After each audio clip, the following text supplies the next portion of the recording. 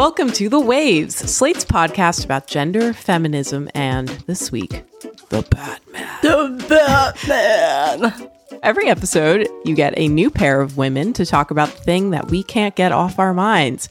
And today you've got me, Allegra Frank, a deputy editor for the Daily Beast's Obsessed. And me, Inkoo Kang, TV critic for The Washington Post. Inkoo and I are here to talk about the Batman, among other things. We're here to talk about Batman, Batgirl, and Warner Brothers, where they currently live, or they did in the case of Batgirl. Recent news was HBO Max canceling the release of the Batgirl movie. The movie was already shot, and now it's being shelved, which is very, very rare. And it generated a lot of questions on both what is happening to the platform, but also what this means for content featuring women and other marginalized identities in a traditionally pretty white male genre.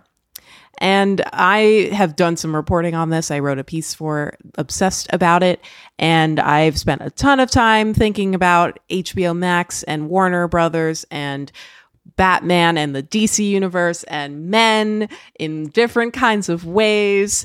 I won't get into that. Inkoo, why do you want to talk about this? This is a topic that I can't stop thinking about because now, after these years-long discussions about what is television, what are the streaming wars, why are we seeing so much content, now we are sort of forced to reckon a little bit with sort of the gendered nature of the streaming wars.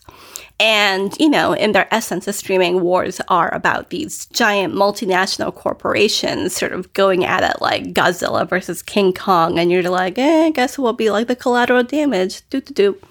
But from an audience standpoint, they're also really a struggle over what our mass culture is going to look like, who gets the opportunities to tell their stories, which perspectives get a hearing, which groups will have their experiences represented on screen, and really how our collective imaginations will be stirred toward new futures or not.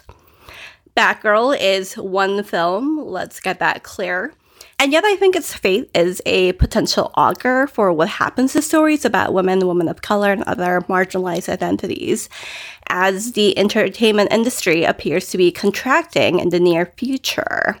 The streaming wars have increased the kind of stories that pop culture has been able to tell simply because there's been a greater, some would say unsustainable, investment in content. And with these companies deciding that they would like to tell fewer stories going forward, the question for us, I think, quickly becomes whose stories will be considered disposable.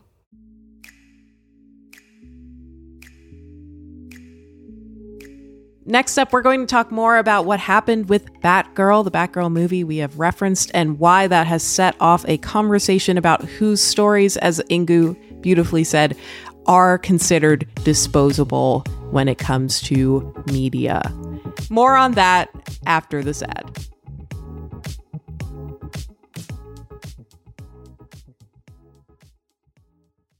Hey, Waves listeners. If you're loving the show and want to hear more, subscribe to our feed. New episodes come out every Thursday morning. While you're there, check out our other episodes too, like last week's called Live, Laugh, Lexapro. When you need mealtime inspiration, it's worth shopping Kroger, where you'll find over 30,000 mouth-watering choices that excite your inner foodie. And no matter what tasty choice you make, you'll enjoy our everyday low prices, plus extra ways to save, like digital coupons worth over $600 each week. You can also save up to $1 off per gallon at the pump with fuel points. More savings and more inspiring flavors make shopping Kroger worth it every time. Kroger, fresh for everyone. Fuel restrictions apply. All right, we are back. I'm here with Inkoo. I'm Allegra. We're going to talk a little bit about the Batgirl movie, which I'm sure many of you weren't even aware they were making a movie about Batgirl. Maybe you don't. I wasn't. Right? I didn't. I think I had heard this was happening, but I didn't know too much about it. I didn't know when it was coming out. I didn't know who was involved. But turns out it had a pretty interesting pedigree to it. And so when HBO announced, I should say Warner Brothers Discovery, HBO's parent company, its step parent, Discovery, once they joined hands and got married and decided to figure out who's living where and which furniture gets to stay, Batgirl was thrown to the curb. A lot of people were disappointed because the movie was already shot. They had spent months shooting it in Scotland. And also, the directors were people of color. They recently worked on the show Miss Marvel, which is a rare show in the superhero media landscape about a woman and a woman of color lead. And Leslie Grace of In the Heights, another woman of color, was going to play Batgirl. There was a trans Asian actress who played Batgirl's best friend. It was just going to have this pretty impressive, kaleidoscope of actors to it. But HBO Max, which was going to host this movie, it was going to be a direct streaming film, will no longer show it. No one will get to see this movie, at least officially or legally, because, it was in post-production. So it was close to being done. It hadn't had a release date set yet, but pretty much everything that needed to be done on it was done. And they decided to toss it out. WB Discovery was going to take a tax credit instead of releasing the film, the $90 million film, which is pretty wild. So Inkoo, you mentioned you didn't know much about Batgirl, and then you heard the story. What was your reaction? I think the thing that sort of threw everyone was how baldly commercial and baldly financial a decision this was. I think that's really one of the reasons why people went so nuts over it, because we like to pretend that all of the pop culture that we see are sort of things that exist because people are like, this will make a great story, as opposed to this is a thing that is going to make money. And I think that there's been so many discussions in the last, 5-10 years about these representational milestones. And we really like to think of these as these cultural touchstones, and to have someone go out there and be like, actually, all this is just a matter of dollars and cents on a ledger to me. But I think, on the other side of that, it was going to be, I believe, the first Batman anything with a Latina lead, which I think was going to be pretty big for DC, which does not have a huge record of stories fronted by women of color. Right, or really women. Or really women. In general. And at the same time, it was hard for me sort of not to notice that the way that it was dismissed was a way that a lot of stories, a lot of quote unquote diverse stories or stories about women are generally tend to get dismissed. David Zaslav, the guy who now runs Warner Brothers Discovery, said that the movie feels small and that we're going to focus on quality. And so there's a sort of immediate assumption of there are certain movies that are big and universal, and there are other stories that are small and only appeal to a niche. And I think we all sort of know which types of stories tend to get coded as universal versus niche, right? Or big versus small. I think if he says we're not going to put out a movie unless we believe in it, that's fine. But there are lots of movies that get released where the studios don't really believe in it, and they become really big hits anyway. The studio totally thought Venom was going to be a disaster, and now there's a Venom 2, and probably a Venom 3.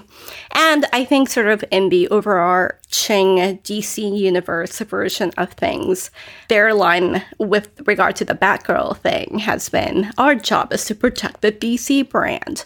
But they have this ongoing disaster with Ezra Miller and The Flash, where the star of that movie, much more expensive than Batgirl, is a ongoing PR, I don't know, it's like a dumpster fire inside I was going to say disaster war zone. Right. I was going to just say disaster is way too light for what's going on there. And so it feels really frustrating that you have this movie that is sort of being dismissed out of hand and really dismissed with the kinds of coded language that stories that aren't about white men tend to get dismissed. So all of that was very frustrating for me. I have to approach this as a business story as much as it is a creative story, which is frustrating because a big part of the reason why this happened is there was this merger. Warner Brothers and Discovery merged. Discovery is known for making, mostly nonfiction television. HBO, Warner Brothers owns HBO. It owns CW. It owns more scripted channels that have more scripted programming. So, and they also own, obviously, the DC universe and the DC brand, the film rights to it. So before the merger, they were very gung-ho about not just pushing DC into new stories and new places, but also to diversify in ways that Marvel has slowly done so. I mean, not to give Marvel much credit, really, but let's not. Let's not. But they do have at least a few female heroes that they're trying to bring in. They already have a Miss Marvel. Exactly. They have Miss Marvel. They have Captain Marvel. All of them have to be called Marvel, so you really know that they're from Marvel. And DC just doesn't have that.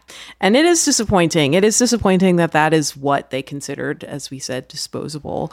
Obviously, they said it was small, and I do agree. I think that is very coded language for this was never going to be big enough to warrant a theatrical release anyway, which is why we are just going to dump it on streaming in the first place. And then it's not even worthy of that. It is kind of disappointing in the same way that Miss Marvel was just a TV show, right? The stories about women of color that do get to exist in these very large mainstream media franchises are still shunted to separate corners. And I think that, as much as we really hate talking about this, there is sort of this particular hierarchy of diversity that we've been able to see. When people start complaining about how there is a certain franchise that's dominated by white guys, then the studios are like, okay, we'll give you stories about black men. We'll give you stories about white women. And then maybe eventually, gradually, somewhere, we'll give you a story about women of color. And unfortunately, it feels like this was the point at which that was going to happen, and then the rug got pulled out from under it. And so there's a sort of sense, at least for me, of this aborted project of that representational fullness that also felt really frustrating. Do you have any hope now for, if not a Batgirl movie in theaters, for the new overlords at WB Discovery to reinvigorate this project that they were very, very slowly trying to undertake with the green lighting of things like Batgirl? Or do you just have no hope yet left that, we're just going to get our little Shazam movie and our little, Black Adam movie and continue to only have Wonder Woman on screen? Where do you stand on the future? What a bleak question. I know. The future in general, Inkoo, where do you think we as people are going to I don't know. I don't want to be overly cynical about it because we don't know what the future is. We don't know precisely what the development pipeline looks like. I think there's been a lot of talk about a Black Canary movie. I don't know the DC universe super well, but I believe it's the Jurnee Smollett character from the Harley Quinn movie, Birds of Prey, starring Margot Robbie. They haven't canceled that yet, and I do think that Warner Brothers Discovery now knows this was optically really, really bad. But do they seem like people who care about optics versus caring about money? I don't really know. The way they bungled all of this, over the last few weeks with how this news was reported. I mean, we say that they announced this stuff, but it was only really after the fact. A lot of reporters scooped them on this information before anyone at WB was able to confirm it. So they weren't doing a great job actually holding down the fort and holding themselves accountable or giving any kind of valid or validating sort of information about the decision making here. So they're not doing the greatest job on any of those fronts. And actually, on the day that we're recording, there were some reports, some more damning reports released that they laid off 14% of the workforce, about 70 different staffers across the various programming departments over at HBO Max, predominantly kids and family and reality programming, neither of which Batgirl, for example, would pertain to. But also, those are two genres that do often have more diverse casts. So there really is a deprioritization, to me, it feels as though it does, of working toward that mission that, if implied, if not stated outright, toward giving more women and people of color their due. I agree. I hope Black Canary makes it, but I similarly don't have a ton of faith for any of this. Yeah. As long as they save F-Boy Island, that's my priority. If they don't save F-Boy Island, I swear to God, I don't even want to think about that. Let's not put that energy out into the world. And now we're going to have to reset because I need to take a breather from that thought. And we're going to take a break.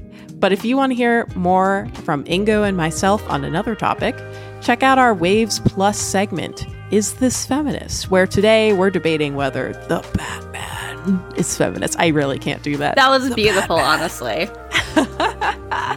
Thank you. I think I'm getting better. And please consider supporting the show by joining Slate Plus.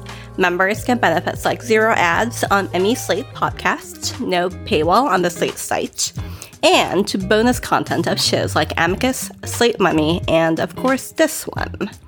To learn more, go to slate.com/thewavesplus.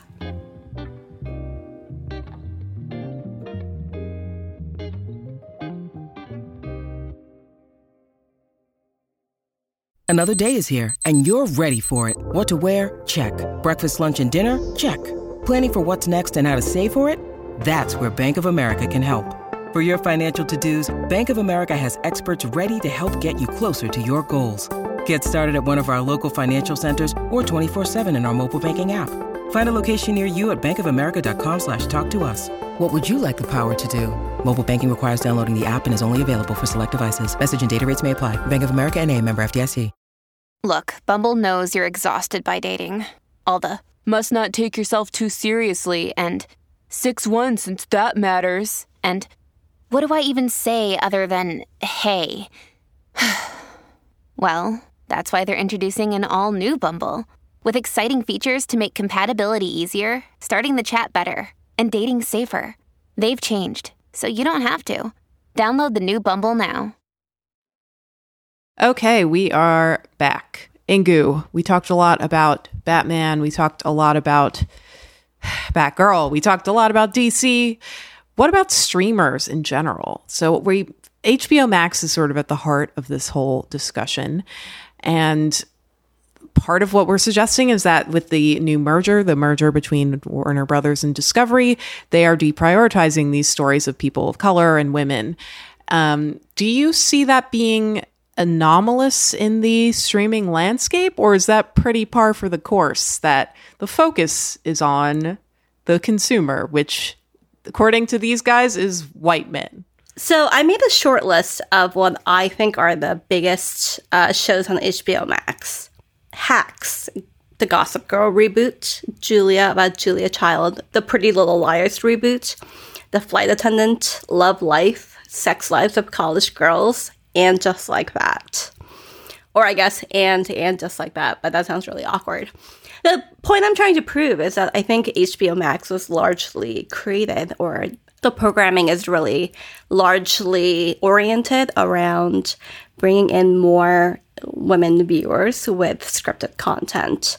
And I feel like at this point, with regard to HBO Max, that's probably one of the reasons why it has become such a gigantic juggernaut. I don't know about you, but as a TV critic, HBO Max seems to me, by and large, the streamer with the biggest hit rate and certainly the most cultural cachet. And yes, like the HBO brand is like a part of that. But on the other hand, I think it's also because they've been really chasing after this bigger female audience. And I feel like it really should be taken into account that one of the reasons why it became so big is because they are chasing this audience. HBO Max has sort of supplanted Netflix in that way, where it has a really smart and curated, but also diverse onslaught of content. And not onslaught. I think that HBO Max. We love a diverse onslaught. That's the new name of the podcast, by the way. No, I mean, I think Netflix actually has the onslaught problem of they have so much stuff, and HBO Max doles out its releases in a much smarter way, I think. And it does, it'll drop something like Hacks, and then it'll drop something like Sweet Life Los Angeles, and then it will drop rap shit, and then it will, then it's also buttressed by the fact that HBO is still part of it. Like, HBO is a huge part of it. So then you get things like The Rehearsal, you get things like Succession, you get all these kinds of shows that are all existing in the same sphere. And so the quality is just, it's so there. But then, Netflix used to do this where it had a ton of very well acclaimed shows and it was appealing to so many different audiences, but now it's sort of lost its way and dumped a ton of different content, but not in such a manner that a ton of different people are going to want to find it, because it's hard to find it. So I think HBO Max really nails that old school sort of Netflix vibe for me. First of all, we should know that the streaming merger, where the consumers will really feel it between Discovery Plus and HBO Max, isn't really going to go into effect until summer of 2023. So everyone has a full year to still really relish HBO Max until then. But I do think that there was a really unfortunate slideshow presentation from the WB Discovery chief a couple of weeks ago, where there was sort of this, I think, gender essentialist discussion of what are male skewing shows, what are female skewing shows. And I think that particular blunder really made people fear once again what we're going to be seeing from WB Discovery / HBO Max going forward. So what you're referring to is that WB Discovery has its earnings call, and this happens every quarter. Every business does this. It's just that most of us don't pay attention to them because we're not stockholders, so it's not relevant to us. But you and I both have been in this industry. I'm sure you've watched these earnings calls and other sorts of investor meetings before. The point is they're very business focused. So when WB Discovery, talking about its merger, posted a slide saying, we've done our research and HBO is male skewing, or HBO Max, and Discovery Plus, which is Discovery's streaming service, obviously, is female skewing. And I think a lot of people, took umbrage to that, because that suggests, without context and just seeing that image, it's so HBO Max is for guys and Discovery Plus is for girls. That's what you're saying. But I mean, it's truly that this is written by a person without empathy who is paid a lot of money to make a lot of money. To not have empathy. They are paid to not have empathy, and they're paid to not understand how anyone will ever read their work and understand it outside of that realm. So when they say something like male skewing, it's just that, in talking to friends who study this sort of thing too, if 54% of HBO Max subscribers are men, that's male skewing. They're going to run with that because they're going to say, hey, we've captured the male audience. So advertisers, you can sell your sports and Viagra and condoms to these people. That's the first thing that comes to mind for me with men and men products. I don't know what that says about me. But then with Discovery Plus, 54% of those subscribers could be women, and therefore it is female skewing. And you can sell your tampons, yogurt, and orthopedic shoes to them. Again, I don't know what this says about me. So to me, understanding this and understanding strategy, I'm like, okay, that's just them trying to say, now look, we can have the whole 100% of genders, all two of them, in our combined streaming service. But of course, to us human beings, we see that and we're like, well, this doesn't feel good, especially compounded by the fact you just dumped Batgirl. You've dumped La Cordita Chronicles, which is a show that was well regarded, a family show about a young Hispanic girl. We don't have a lot of shows about Asian people, showing them in good lights, or Hispanic people, showing them, trans people. We're watching HBO Max and all these other services kind of contract when it comes to diverse content of genre and of medium too, but like with the visibility, like with the actual faces of this content. And to see that slide, I think probably felt like, doubling down on that. Does that sound right to you? Yeah. I think it's right to feel anxious. I think within the sort of TV/TV critics industry, there's been this like ongoing hand-wringing about how there are too many television shows. John Landgraf, the president of FX, started counting some years ago how many new scripted shows, so like not even counting reality TV, there are made every single year. And up until the pandemic, the numbers just kept going up from something like 500 shows to, I think the number got as far as like 700 some shows. Obviously, there are too many shows. And at the same time, I think that, in that ecosphere of too many shows, there were all of these really amazing perspectives that were able to be given a chance that probably would not have been given a chance in a more traditional TV environment, let's say 15, 20 years ago, before Netflix came on the screen, or before Netflix was a really big player. And everyone knew that that money was unsustainable because all Netflix was doing was burning money. And then because Netflix was burning money, everyone else also felt like to keep up with Netflix, they also had to burn money. And I think 2022 is basically the point at which people are going to stop burning money, or at least burn a little bit less money. And now that we sort of grapple with the smaller slate of programming that is probably going to come, and a lot of that being supplanted by unscripted shows or cheaper shows, especially on the Netflix side of things, I think the question is going to become, okay, so does that mean that all of these experiments with diverse storytelling and with all of this focus on female-led shows, does that mean that that is going to be less of a thing going forward? I'll ask you the tough question, Allegra, this time around, and ask you to conjecture, like, do you think that that is what we are going to be seeing? That is a tough question. Look in your crystal ball. I feel like there's going to be a level of backlash, increasingly so. I think as people become increasingly aware of these sort of industry moves, as things continue to combine and contract and condense. And I think people are wanting more from their companies in terms of just, there's no ethical consumption under capitalism, but that's a thing we feel very strongly about, right? Like we want our companies to be more ethical. We want them to be more reflective of us and our needs.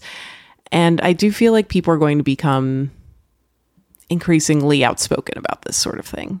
I hope that the diversity genie has been let out of the bottle and there's no putting it back. I hope, but I also think just from a business side of things, all I feel like I have been hearing for the last 5 years when people have been talking about, quote unquote, the diversity boom in Hollywood is when it's going to be over. And I really hope that it's not over. But I don't know, like, what sane person would put their hopes in Hollywood?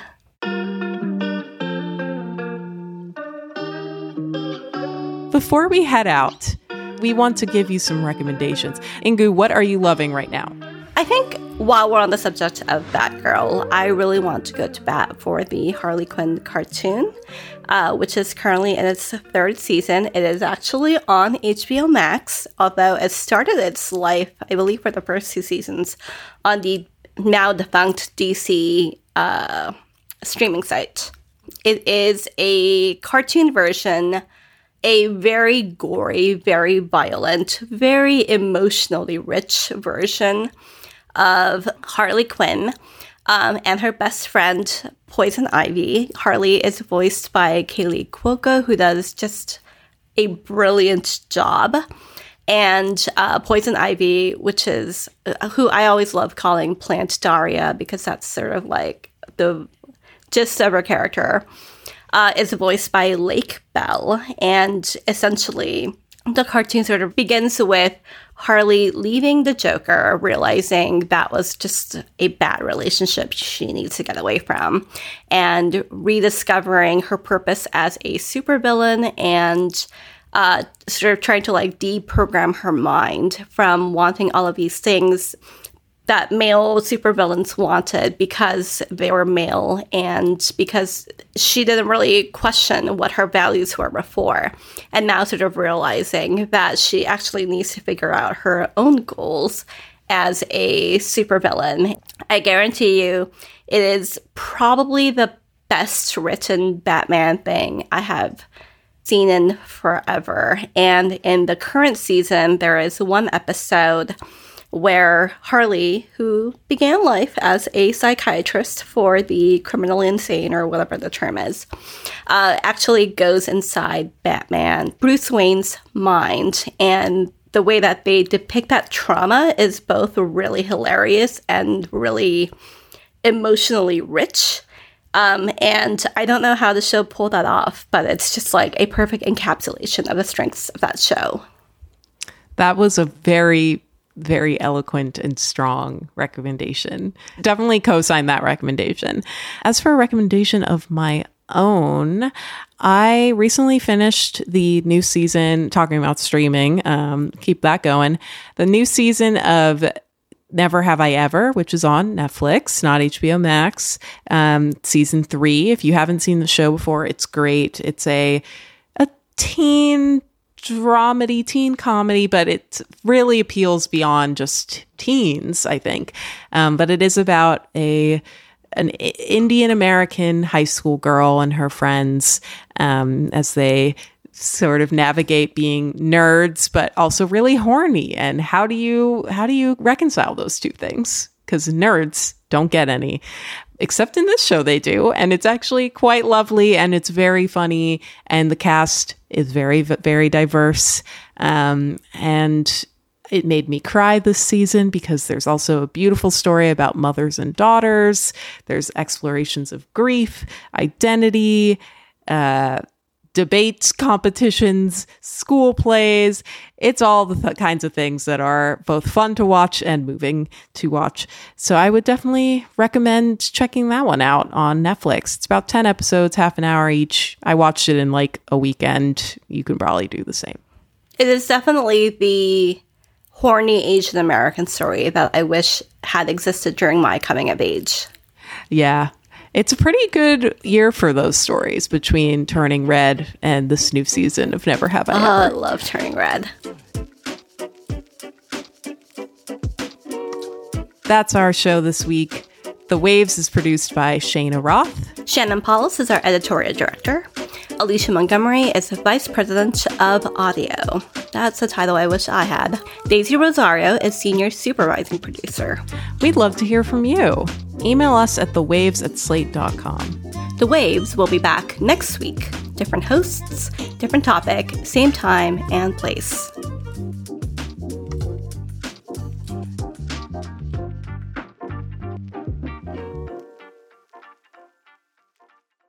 It is Ryan here, and I have a question for you. What do you do when you win?